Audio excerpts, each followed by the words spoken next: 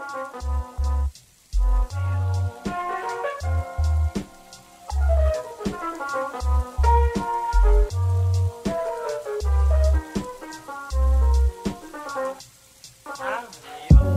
what's up, everybody? This is Dr. Andy Wilczek. This week, I'm talking with Lorna Ferguson, who is a PhD student in the Sociology Department at the University of Western Ontario and is also the Director of Operations for the Canadian Society of Evidence-Based Policing. This is episode 25 of Untenured Tracks.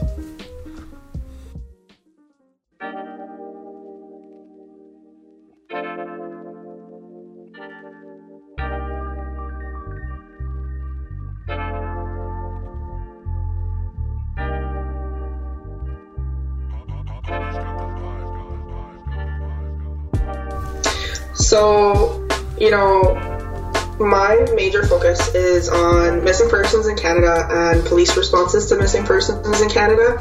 And so I've been doing a lot of research related to that, obviously, lately. Mm-hmm. And one of the things that I'm really stoked about is a paper that got recently accepted to Policing and International Journal that I co-authored with Dr. Laura Huey and Larissa Kowalski. Mm-hmm. And, the paper is applying crime concentration theory to missing persons reports. And in it, we found that missing persons reports also typically cluster in, among particular spaces and among particular people. So, it was really neat because we got to see how, criminology can help out with missing persons work. Mm-hmm. And, it will help with developing some targeted prevention measures specific to locations and people in missing persons work for police. Mm-hmm. And I'm pretty pumped about it because it's not been done before. So yeah, it's exciting work. So how did you get into that as like a topic? Into missing persons? Yeah. So missing persons in Canada has, generated a lot of interest lately because of some big kind of news stories that have hit. There's a big one out in BC, and then there was a big story out in Ontario. So when they were faced with these issues or these cases, they came to know that there's literally no research on it. Mm-hmm. It's chronically understudied and chronically underfunded. And so when I started my PhD work, my supervisor was like, hey, here's a neat topic that you can get involved in. And I'm like, oh yeah, that sounds amazing. And my interest when I entered into graduate school was really studying some type of topic related to vulnerable populations, mm-hmm. and missing persons largely intersects with a lot of vulnerable populations, like mm-hmm. the LGBTQ2S plus community and the homeless community and, mm-hmm. those that live transient lifestyles. So I think it's important that, my research does touch on those populations, and it kind of just came to fruition that way, which is super exciting. Yeah, and I think we would have to also I don't want to say shout out, that seems too tacky, but just make mention of missing and murdered Indigenous women too, because that's been a huge, I don't want to say research area, but it's a topic that's come up a lot, at least in North America, right? Oh, absolutely, yeah, and that's one of the issues that we're having is it's such a key issue, mm-hmm. But there's no research on it. There's no one, coming up with key areas for prevention or intervention, and we're kind of scrambling at this stage, trying to figure out what we're going to do about it because it's just terrible. It's a really, really, just like a crisis situation almost, what's happening. And so, exactly, it's another vulnerable population mm-hmm. that really needs attention given to it. So, how do I want to ask this? So, how do you, you said that this was something that there's no research on at all, right? It's completely wide open. So how do you start doing research in an area where nobody's done anything before, where you don't really have the cliche of standing on the shoulders of giants? You're the giants. It's definitely been a challenge. I would be lying if I said I haven't faced barriers with that, but through the organization I volunteer with, which is the Canadian Society of Evidence-Based Policing, mm-hmm. I've been really, really privileged to partner with a number of police services and police officers mm-hmm. that have, spent their time educating me on the matter and have provided me with data and have walked me through what they do and how they're thinking about missing persons work. And, mm-hmm. I think that, I have to give them a shout out for giving me this access to mm-hmm. both their work, their time, their efforts, and, what they're doing And obviously give CanSeb a shout out for giving me those connections. And part of it is drawing upon, connections in other work that has been done related to, let's say, risk populations or risk literature or crime theories or sociological theories, and seeing how I can really carve a pathway out. And there's been a lot of research in the United Kingdom that has been really helpful, and as well as as well as Australia. So these two areas that are doing all this work have kind of carved that pathway in their specific locations, and I'm trying to follow suit in Canada. So, it's really about relying on the people that have the knowledge and the experience, and then again relying on the people that have generated research in other areas. And so, I feel like I've been very lucky so far.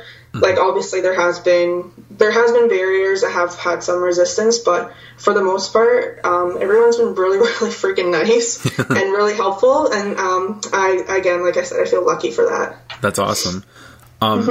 So could you tell me a little bit more about the evidence-based policing volunteer work that you're doing? Sure. So the Canadian Society of Evidence-Based Policing, our mandate is empowering the use of evidence-based policing or evidence-based practices in policing. And what we really do is try to start a network for people to connect through, and then along with create tools, so like educational tools, to empower that use. And so we're a volunteer-based organization, so we're all volunteers that are in this, and we've partnered with several police services, and we're generating products and projects with these services to empower the use of evidence-based practices. And it's pretty neat. It's kind of like a new movement, I guess you could say. It's a new evolution that's going on in policing right now, to start looking at science and looking at research in the practices. And I've kind of came along at a pivotal point, and I've been very fortunate to do this work with them. Yeah, I think the evidence-based policing stuff and evidence-based practice is really fascinating, right? Because I think a lot of students kind of expect that it's already there. Yeah, you think, yeah. Well, it's like second nature to us because we're researchers. We're like, science, no way. But like, in other domains and other fields, it's not really second nature. And that's kind of where we come in, is we try to educate and empower the use of these practices and science in their work. And, it really helps with several issues that have been faced by policing lately. So, yeah. And try to discourage people from making decisions solely based on their gut instinct. Exactly, yeah, exactly. Consider the research first. That's what we're always saying, for sure. So I'm wondering how... how do I want to ask this? Have there been any cases, like, as you're doing your research on missing people, have you found yourself, like, drawn to particular cases, like, specifically that you have a hard time letting go of, or is that not a thing that you worry about, or... Yeah, so I'm pretty early on, so I'm in my first year of my PhD, so I have a lot of work to do and a long road ahead of me, but what I'm really, really interested in is risk, and there's been a lot of risk literature for missing persons work in different areas by different people in different locations. And I'm really intrigued by the notion of what constitutes a person at risk for going missing, because it's kind of like a fixed identity that we look at. Like, let's say if you have an Indigenous identity, you're at risk for going missing. And I don't really know if that makes sense to me yet, and I'm trying to piece together different theories and different ways of looking at it, to kind of construct maybe like a pathway to risk, or so looking at it different than a fixed category in time and space. I'm trying to think about it as something that's causal pathways or different ways that you can come to risk or being at risk. And so it's not really particular cases that I'm looking at, but it's particular avenues for or mechanisms behind or processes arriving at, like, the going missing phenomenon, if that makes sense. No, I mean, it sounds like they talk about risk as like it's a health condition. Am I understanding you correctly? Like, I am, I'm at risk for whatever diseases, right? But just by like basis of being Indigenous or being a woman or being impoverished, you're then at risk of going missing. That seems really cynical. I know, and like what does that mean? Like, as a researcher, when I say things like that, what does that mean? What are the implications of that? And can we really say things like that based on inductive analysis and data-driven results? And I think that the work that's been done in missing persons right now is really preliminary and exploratory, and there's nothing wrong with that. We need that right now, but of course. I'd really like it. I'd really like to take it to the next step and see what other connections we can make and what other information we can drive up here. Yeah, I mean, it seems so sad to frame it that way. Like I don't think you would apply that to other types of victimization, would you? Well, there has been, risk literature exists across, disciplines. Like, most recently I read an article about risk pathways to PTSD, and the author's argument was essentially, some people have PTSD after some traumatic events or after some situational effects or blah, blah, blah. There's several factors that go into what constitutes someone at risk for going missing for PTSD. And instead of saying, these specific factors make you at risk, what they did is come up with pathways of risk. And I was really, really interested in that because it kind of makes sense. Yeah. It's like, it makes common sense to me that it's not just one static category or static identity that one person has that puts them at risk, but there's several things and several ways to arrive at this risk level. Does that make sense? Yeah. I mean, just like with any other type of theoretical explanation of crime, right? Like, Exactly. I was trained primarily as a life course theorist, and so that's all... everybody gets to come to the party, right? Theoretically, from there. And so it's like a lot of boxes that you check off that put you at risk to be at that point where you make or you become involved in some kind of criminal activity. So I guess with this, when I've taught victimology before, we covered risk a lot, and I approached it with the students as here are boxes to tick off, right? Yeah, exactly. Heavy alcohol use, poverty, et cetera, et cetera. Yeah, and I think that when we start looking at it differently and looking at it in this way, we can kind of understand the processes behind going missing instead of, like I said, looking at it in one specific location or time or space. We can start to look at it, more broadly and more at that meso and macro level, and that can really help with intervention tactics, prevention tactics, and reducing these incidents. Hopefully, longer term instead of in the short term. Does any of your work or any of your research that you see moving forward, do you expect to talk to or study the families of people who have gone missing at all? I would love to, yeah. There's some really good work by a couple of key scholars on missing persons that are starting to look at what they call return home interviews. So when the person is located and they're returned home, they're starting to interview the families and the person that was reported as missing to see, what triggered the incident, what happened during it, and what happened afterwards, and, start to look at ways that we can help with this. And out of that research, we're finding that social support is extremely important. Social support after the fact and even before the missing episode. And so looking at the families is going to be extremely important as mediators or buffers to this. And, it's hard to say concretely, but I would say that the family would even act as a resource to stop a missing episode, if that makes sense. So definitely, I don't know where my research is really going to take me as of right now. I'm excited about that. It's nice to be in that kind of, land of wherever the road goes and whatever happens. But I definitely see some key connections to the family and how that can help with missing persons for sure. Yeah. I mean, I asked because I developed a class on major cases, and I wanted to familiarize with my stuff, and I got interested because none of my education, we were never trained on anything that happens north of the United States, right? That's kind of how an American education goes. We're the center of the universe. And so there's this podcast called Someone Knows Something. Have you ever heard of it? I haven't, no. So he is an investigative reporter who at least a couple of seasons of the show are about missing people. And the two that I listened to were cases in Canada, because I had no experience with how the Canadian justice system works, and it was just interesting kind of peek.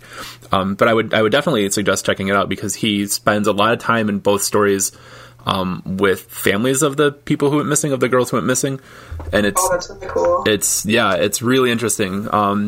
It's super sad, because you see how destroyed they were. Because I think in one of these, I think it happened in the 80s sometime, so it's been decades.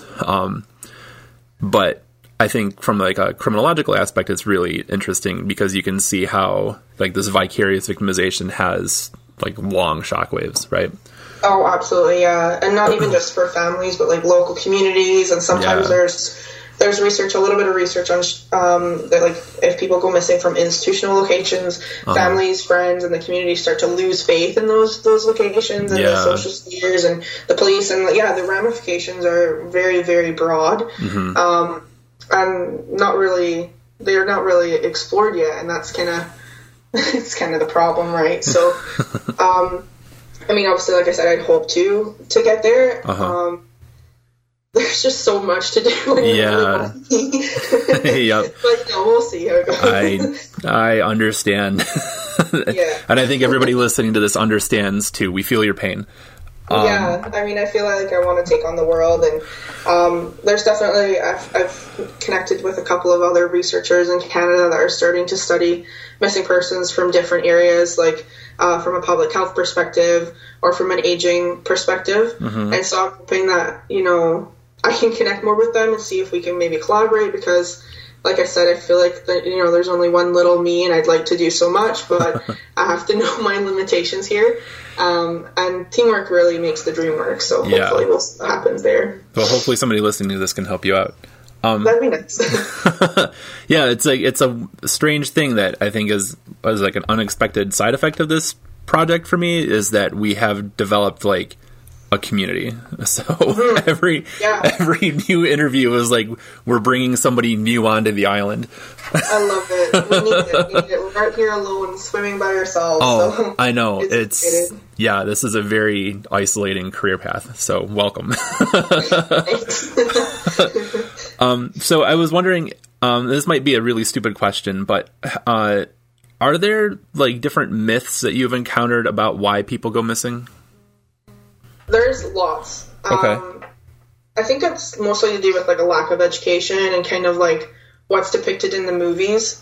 For example, movies like to sensationalize missing persons as always ending up, a missing body turning up in the water's edge, decomposing, or missing persons violent cases. And, that's really not what we found in the research. We found that most people return of their own volition. They just end up coming back home, or they really aren't missing. They were just at their friend's house, or they just didn't come back to their location in time for curfew.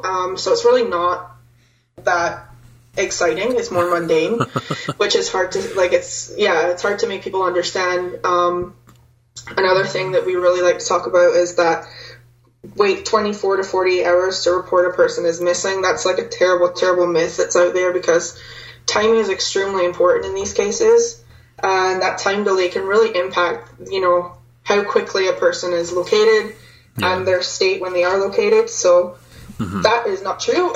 Just for anyone listening, if someone goes missing, report them as soon as you have awareness of that, and get all the information that you can provide right to the dispatch, to the officer that you're, is taking the report. It's super, super important for these cases that time is considered. So for me, squashing those myths is going to be important. Just because the cases aren't, maybe exciting and murderous and, mysterious, doesn't mean that they're any less important. These mundane cases bring out a lot of information about missing persons work. So, I wish, TV is great. It's great. It's super fun. But it really leads to a lot of myths, and especially related to crime cases, but for sure, missing persons as well, for sure. Yeah, so not everybody is being swept up by violent sex traffickers. Exactly, and that's not to say that doesn't happen, because it definitely does, but it's such a small percentage of the missing persons cases, in Canada, that it's just mostly like someone's at Mission Center and they didn't return in time for their curfew, or a teenager's at their boyfriend's house and just didn't tell their mom, and there's nothing wrong with that. Like, these cases are, those still need to be reported, but yeah, they're definitely not maybe as exciting as maybe we've thought, which is not a bad thing. No, I think across our work, right, that's probably, we don't want that excitement.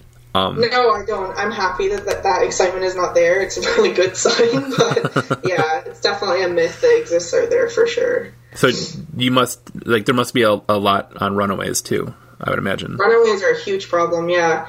We're finding that mostly runaways, it's mostly to do with the group home policy, or, miscommunication with families, or emotional and stressful episodes. So they get stressed and then they run away to escape the situation, or they get in an argument with mom, dad, brother, sister, boyfriend, girlfriend, and they're like, I'm storming off and need to get out of this situation. And then for group homes, it's, again, related to curfew, where they have to be back at a certain time but don't end up coming back at that time. So, again, not as exciting, but I understand why that policy exists for group homes, and I'm glad that the families are reporting the youth is missing at that time. But yeah, pretty much all of the youth cases and a large majority of adult cases are classified as running away, so it's a huge issue. Yeah, and I think that a lot of people would probably be surprised to hear that, right? Like, yeah, but it's not running away, like, again, as dramatic as it seems in the movies, where they're running through the woods and tripping over logs and, hitchhiking across the country. A lot of people are just found within the city at a different location where they were thought, or they are, like I said, not returning for curfew, or they just, need a second to breathe when it's an emotionally charged or stressful situation. Yeah. So, yeah. And probably, dumb kid stuff, too, right? Oh, always, yeah, definitely. I mean, we were all teenagers at one point. I'm sure that, there's definitely situations where I probably should have been reported as missing as a teenager in hindsight. But if anybody's listening to this, we know where Lorna is. She's okay. Yeah, exactly. It's just about communication, and I think that technology helps with that nowadays, where people can, shoot a text to their friend or their mom or their dad, or they're posting on social media so we can see their whereabouts. And so that will probably attenuate some of the issues with runaways for youth specifically. Yeah, and that was another thing I was going to ask. I asked about the dumb kid thing because my dad was a little boy. He ran away because he got in a fight with my grandparents about something, but he was little. And so it was Easter, and he took his Easter basket with him and went and hid in a bush in the park for a little while because he was mad. It sounds cute in hindsight, but at the time that must have been so scary. Yeah, well, I don't think my dad's ever going to listen to this. Just in case, Dad, you're famous now on the internet. Dreams come true. Yeah. What was I? Oh, shoot. I just lost my train of thought completely. What was I going to ask you about before I had to tell this dumb story about my dad? We were talking about social media, runaways. Oh, that's right. Yeah. So I was wondering how the social media and everybody has a GPS on them now.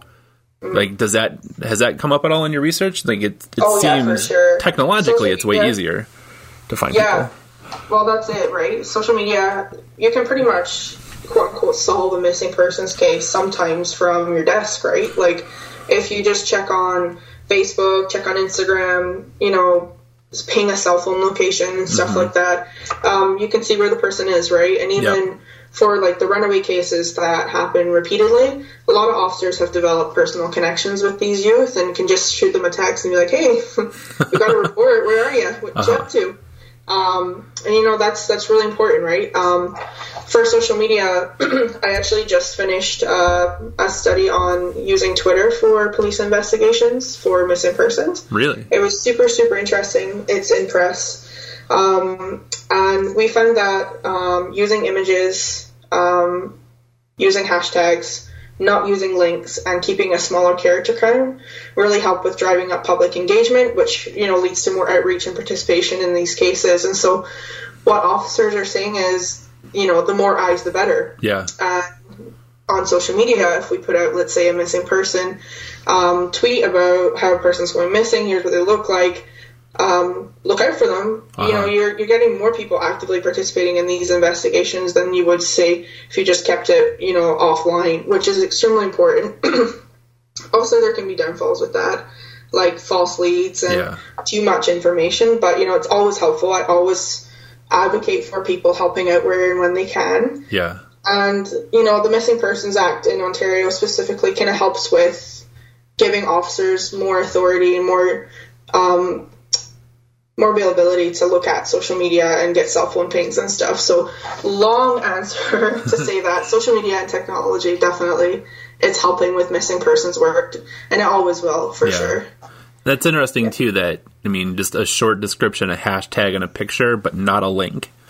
Yeah. So the link, what we're finding is, specific to Twitter, people just are scrolling, and we call them the 20-seconders. They want quick information. They want to read it within 20 seconds and understand what that information says, what they need from me, and what, it's all about, etc. And if you include a link, people don't typically follow through on that. Instead, they'll, like and share on Twitter, but they won't follow to an external website. So that has ramifications because police services often include that link with more information on the missing person. So, I'm not sure what that will look like in the future, but definitely using Twitter was found to be very effective for these investigations. Mm-hmm. And they also use things like Facebook as well and Instagram. So the more eyes, like I said, the better, for sure. Yeah, I think that any law enforcement who might listen to this would probably agree, right? It's better to have more data or more leads than more information than not enough. Yeah, well, exactly, right?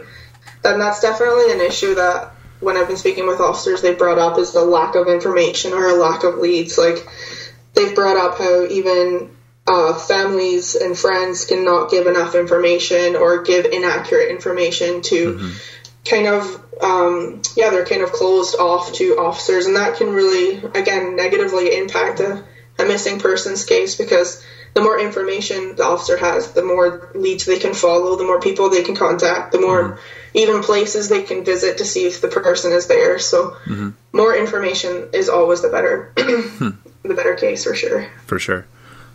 So at this point in your career, have you been able to start teaching yet? Well, teaching loosely, I've done tutorials, so I would say no, not even close, but it's definitely something I'm looking forward to in my future. That's really where, obviously doing all this work, I'm hoping that it'll take me to. But we'll see. I have to be flexible, right? Yeah. See how it goes. Yeah. As we all know on the untenured tracks here. Yeah. I think everybody who has tenure would agree too.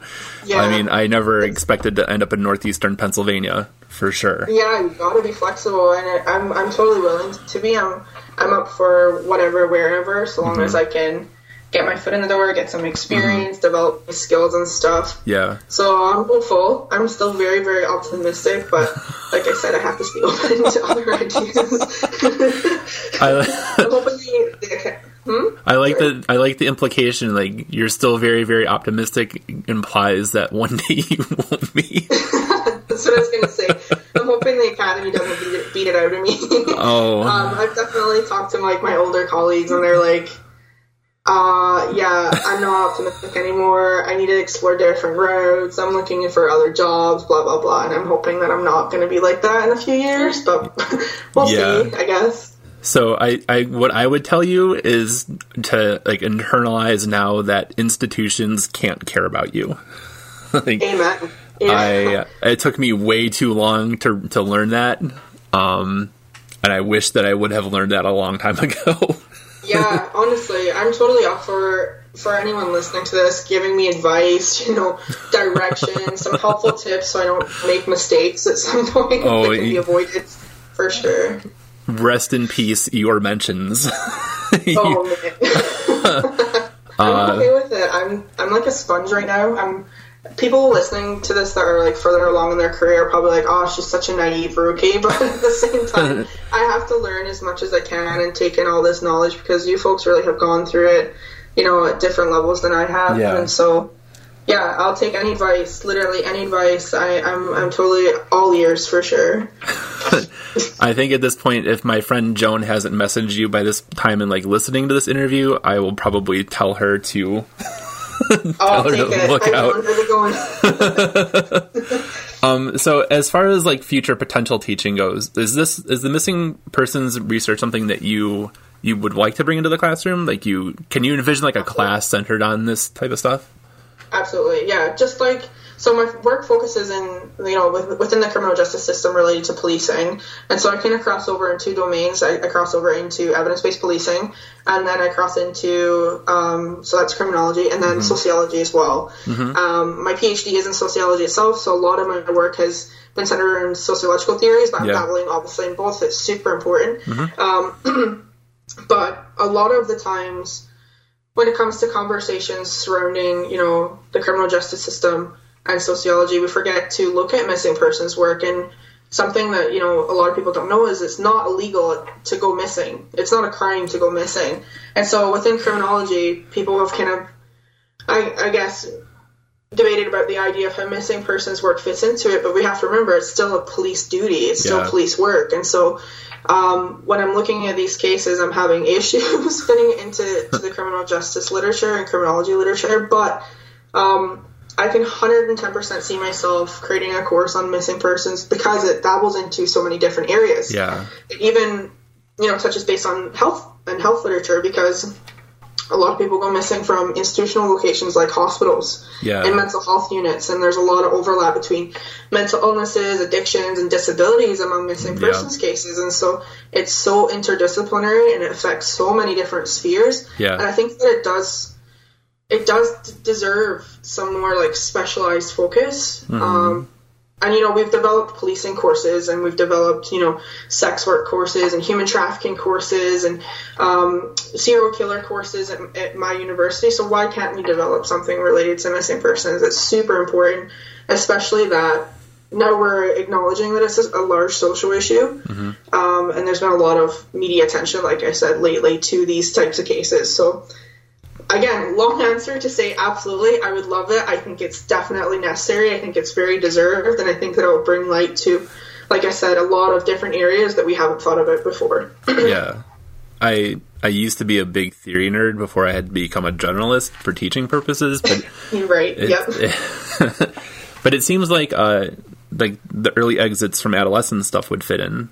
Yeah, I actually was starting to look at that this morning before our talk. So I think that's another issue I have with current literature on missing persons is there's not a lot of theory work in it. It's a lot of exploratory stuff. And so there's, like I said, there's so much overlap across so many different areas. So just like thinking out loud, I think the first thing you would have to be trying to differentiate between adults who go missing and adolescents who go missing, because like with the adolescent side, there's all the status offense stuff and like a whole different type of power dynamic. Whereas and for adults, you know, like I said, it's not a crime to go missing, and so the handling of cases, being a youth alone puts a person more at risk on like a risk assessment chart than being an adult. And so there's definitely different ways to handle cases related to youth, and I think that really good theories connecting that would be helpful. and then trying to differentiate between people who willingly go missing, like an adult who like the choice, who is just like running away from a bad marriage, or like you said, maybe it's a mental health or a substance use thing, but it's still like they still have some agency and just decide that they're going to go, or their whatever substance they're having issues with is pushing them away. Versus people who are like actually criminally taken, like parental abduction cases, absolutely. And that brings to light like the conversations around like typologies of missing persons cases. I think that's like really vital work that's actually coming out of CanSeb right now. A couple of other colleagues are working on that work, and it's really important because the more we understand these different classifications, the better we can understand what to do with them, because every officer I've talked to is said there's two issues. Different services are doing different things, and then the second one is everything's case by case, because every different case presents a different level of risk and different situations, different individual level mechanisms influencing it, and so that's like such a huge challenge when it comes to what are the appropriate police responses here? How do we handle this when it's, you know, every different case is different, right? Yeah, it'd be interesting to know too, like which cases capture public interest and why. Like, I assume that it's probably all, like, with most victimization stuff, like, the young, pretty white girl probably gets the most attention with this stuff, but, like, so even within that, I would wonder. Preliminary research, we found that it's females get the most attention, people that have concerns over, like, it's noted that there's concerns over well-being, so related to health, and then we also found that the younger folks get more attention, but we found no information on a person's race, identifying a person as, what did we find? So race and any types of physical characteristics like clothing, glasses, tattoos, beards, all that jazz. None of that generated more public interest, but so currently it's just women and younger folks that are kind of driving public interest. But there's, like I said, there's no research on this stuff that's really well developed. There's a couple of studies here and there, and they're trickling in, but there's no evidence base, so we can't say conclusively. Yeah. But I definitely agree. It'd be really interesting to see which cases drive up public interest. Yeah. And then, I'm sorry if I feel like I'm just, like, adding on research questions for you. I'm really... I'm making notes here. I'm really not intending to make your work harder. I'm just thinking out loud. But like it would be interesting too to think about like how the system interacts with the elderly who go missing. Like I mean, here they call it silver alerts, right? Yes, somebody same here. Okay, so I'm just going to assume everybody listening knows what that means, but like I think that those sometimes generate media coverage too, but it probably varies, and I don't know. Well, the least amount of cases that were reported on Twitter as missing persons were elderly folks. So those over 65 didn't have as many reports on Twitter. So I'm wondering if it's all to do with like media sensationalization and stuff. I'm not sure, but there are, I do recommend people checking out my colleague Larissa. She's doing a lot of work in relation to missing elderly folks and the implications of that for with the changing age structure of Canada. She's really looking at how that's going to impact policies and procedures for police work too. So again, there's a couple of scholars looking at it, but it's it's all underway, it's all in progress, and we don't really know anything at this stage, which is problematic. Yeah, it just leads to like dummies like me speculating. No, but I love it. I love talking to people about this stuff because 9 times out of 10 people outside of the work are going to think about things that, I wouldn't or someone else wouldn't, because we're in our little bubble and thinking about what we think about, but everyone's, perceptions are different, so it's awesome. Yeah. And I think you're right that it intersects with so many different things. It does, I could see it as a standalone class that allows you to, like, dip in and out of every other class, or I could see it as, like, every class just has to have a unit on this stuff, right? Like, I'm teaching juvenile delinquency this semester, and, like, when we talk about gangs, like, obviously there are kids in there who have run away, who may or may not have been reported missing, right? But that's obviously, like, another level. If you're thinking about, like, petty stuff that the cops might bust them for, and, like, prosecutors maybe trying to pile on charges, that sort of running away / truancy or whatever, like, it seems like a very easy get. Yeah, and you brought up two, like, really important points. Like, one, people don't, like, if people go missing, sometimes they just don't want to be found, right? They're going missing intentionally. Maybe they're running away from something that, is bad or negative or is impacting them, and they're trying to escape that, or maybe they're running away from, like, criminal charges. And that's, again, just adding layers, adding nuances to these cases, and it's hard because obviously we want to be like, hey, here's some standardized ways to to tackle these, but we can't do that. So all we can offer is maybe standardized components or some, healthy recommendations. It's just, but it's just so complex. It's so complicated. There's so many factors. There's so many areas this touches on that it's just really challenging to focus on one specific area. Yeah. It just reminded me of a very old case from like the 1920s, I think.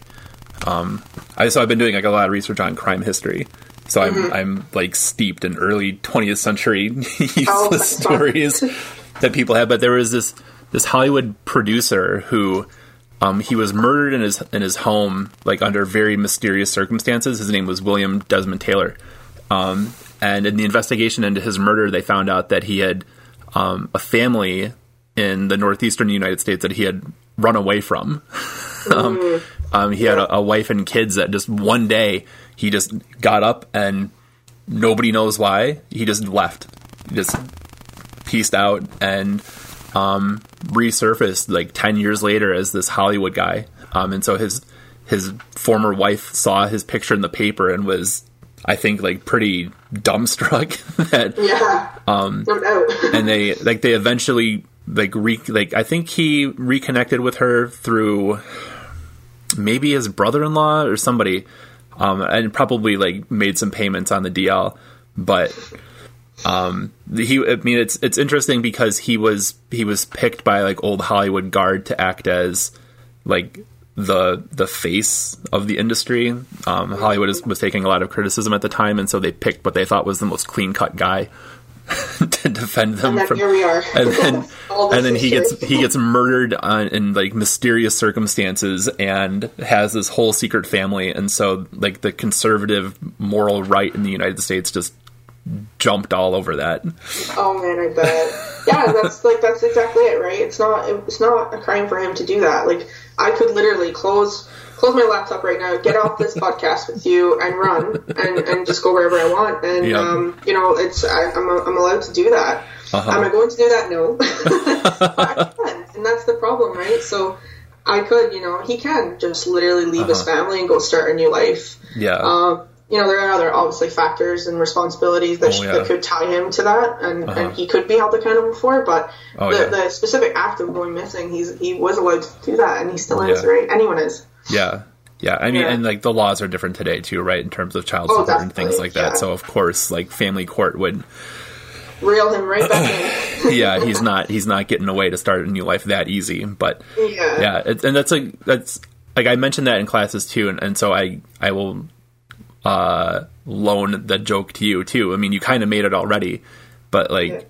And if you ever teach juvenile delinquency or like social adolescence or something, like obviously running away is a status offense, but for you and me, it's not. And then there's an opportunity to stand there in front of the students and pretend to like daydream. Like I could leave you all here right now. What are you going to do about it? What are you going to do? You can't.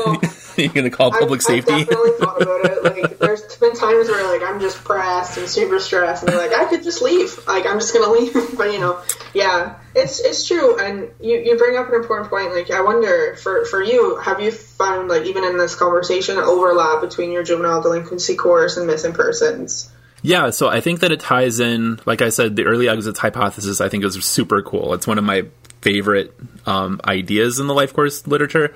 I think it ties in a lot to general strain theory, and like all the stress and coping stuff, right? Just instead of like you experience a stressor and you experience all of the negative emotions and the anger and depression and stuff that comes with it, but instead of choosing to cope with it in a directly antisocial way, you cope with it by just checking out. Yeah, right. And that's like problem focused coping versus emotion focused coping, right? Yeah. And I mean, that would be like a reactionary type of anomie. That's, all of that type of literature would call people like that a retreatist, I guess, in a way. Yeah, I've thought of that too. Yeah. Because it's not active, and it's not. I mean, just like with some of the substance use stuff, right? Like, it's not illegal to be an alcoholic. You know, it's illegal to do different things while you're heavily under the influence, and depending on But where the you act are. itself. Yeah, if you wanted to stay in the privacy of your own home and get blitzed every night, you're more power to you. So, Yeah. but it seems like it falls into that same type of stuff, right? But then where it gets really interesting is the added twist of, while there is a minority of cases that are violent, or have like that insidious nature to them, then what differentiates like the risk there from that, and how systems respond to that, and all of that. You know what I mean? Oh, absolutely, yeah. And that's something I've kind of racked my brain around, is like, in my research, it's good that I'm studying, across the board every single case, but I think that moving forward, I really want to look at those outliers, because they will tell us a lot more about what's happening than, let's say, the normal cases, quote-unquote normal cases. Those violent cases, like, why did they happen? What was the process behind that? What mechanisms are influencing it? And that's not to say that there's not, important research. It's not important to look at, runaways, because, it is a phenomenon in and of itself. It's still a process that's happening. Yeah. But I think the outliers might tell me a little bit more about missing persons than, let's say, the normal cases. Does that make sense? Oh, for sure. Because you have potentially like a bigger window of time to work with, right? So yeah, the cases from, I should have looked them up before I talked to you, because I suspected I'd bring them up today, but the cases from Someone Knows Something that he covered, I mean, those have decades of time of not just the families trying to figure stuff out and the families trying to find some kind of closure, even though closure doesn't really exist. Closure in the sense of just wanting, like, accepting that their kids and siblings are probably dead, but just wanting to know like specifics behind it. So there's some kind of peace that way. But then also, I think time helps the research too, because you can see how the case bounces from like officer to officer, right? Oh yeah, and like, see what the implications of that are. Sure. New generations of law enforcement coming through the ranks and who are handed like a stack of cold cases to investigate, and one just happens to catch their imagination, and that could lead to a whole breakthrough, right? Yeah, and that's, again, when I've been talking to officers, they really bring up how revisiting old cases that are cold is extremely important for several reasons. One of them being the quality, like bringing the quality back up to speed, because we have different mandates, different protocols now. Yeah. And the second one, getting a fresh set of eyes on there, because there could be leads that, maybe were passed over, or maybe someone didn't think of. And the third thing being communicating with the family, right? Keeping in touch with them, even years and years later, is extremely important for the family to, obviously get closure, but also to know that there's still work being done on that missing case specifically. Yeah. I also think that there's possible, like, cool questions when you factor in, like, other aspects of the state. So I'm thinking, like, if somebody goes missing, if I'm in Pennsylvania, right? So if somebody goes missing here, but they are taken either to another state or they're taken into Canada, I think, like, studying how those agencies have to work together to try to find what now is like really a needle in a haystack potentially, I think is super interesting, right? Because you have to deal with all of the political kind of territorial chest bumping or type of stuff, chest thumping, that would happen within the U.S. between states anyway, but then factoring in like two different countries. And I don't even know like how that would work. I don't either, right? And that's a good point, is like, how would that work across boundaries, like, across borders, right? Yeah. When we even, like, and this is not a criticism of, like, any police services, but it's just, like, cross-agency collaboration has just been something that's challenged just because everything's done, internal and within the service itself, never mind across different countries. So yeah. I don't even know what that would look like, honestly. Yeah, like, would my tiny little township police have to contact the Pennsylvania State Police, and then do they contact the RCMP? Or like, I don't think like my tiny little township municipality could would call wouldn't call the Mounties. Like, I think they would be. I mean, I don't know that they would be, but I can imagine they would be pretty concerned.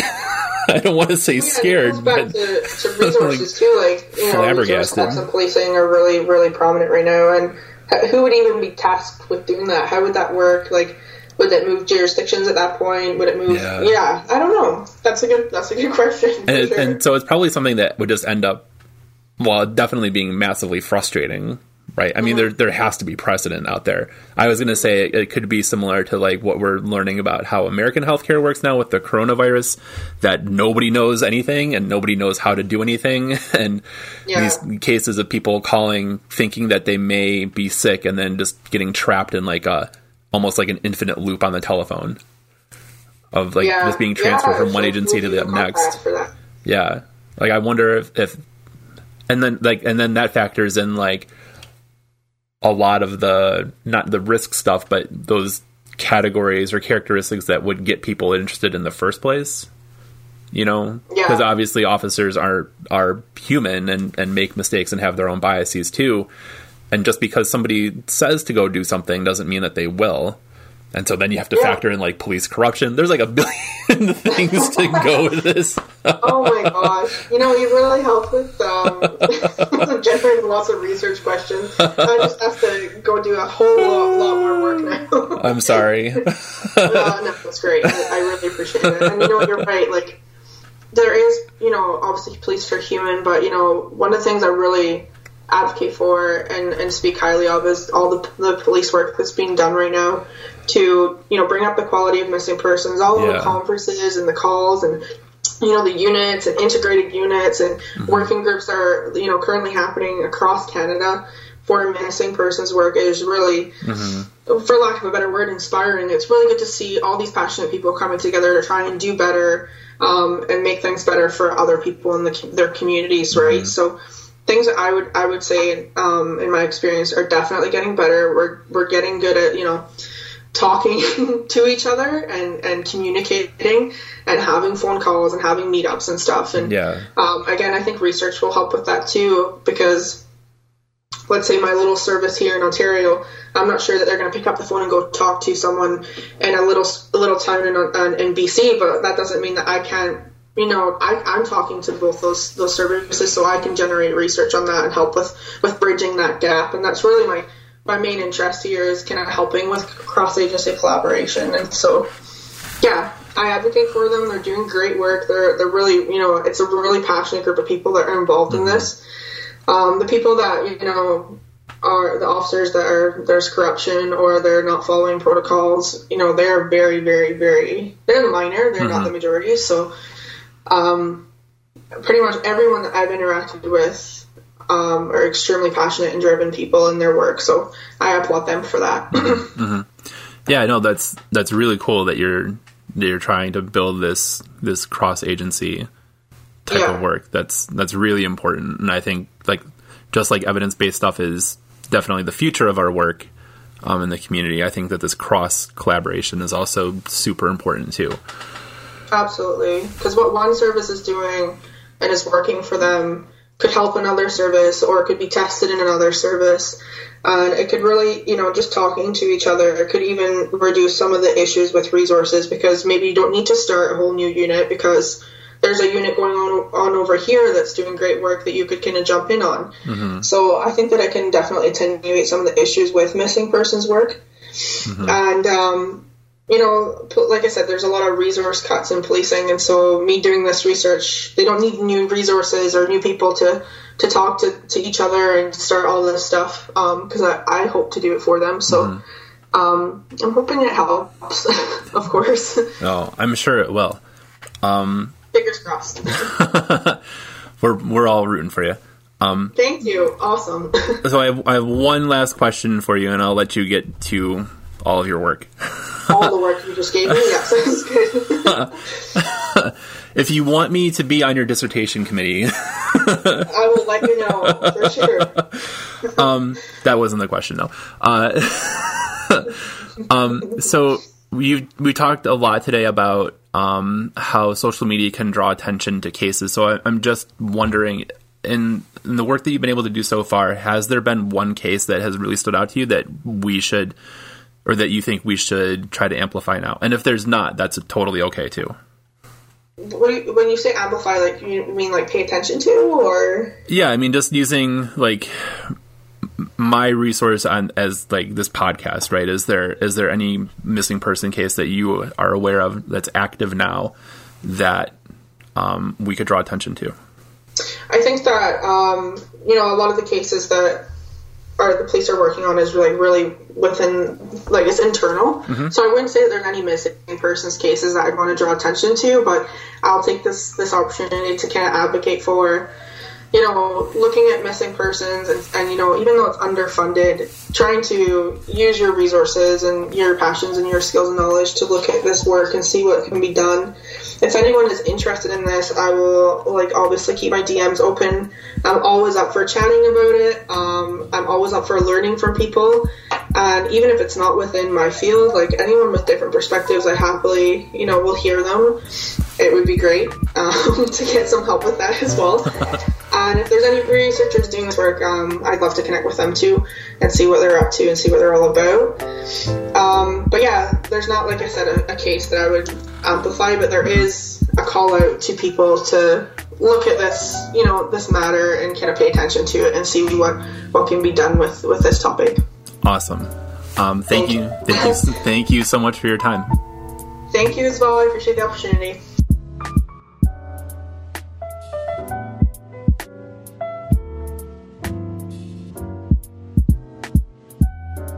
Hey, Andy Wilczak again. So, I hope you enjoyed this week's show as much as we enjoyed putting it together. If you did, we would really appreciate it if you left us positive reviews, 5-star ratings on iTunes and all of the other podcast places that you can do this stuff. And more importantly, this show thrives on word of mouth. So we are doing this completely through social media. All of the guests that we've had are people that I found on Twitter.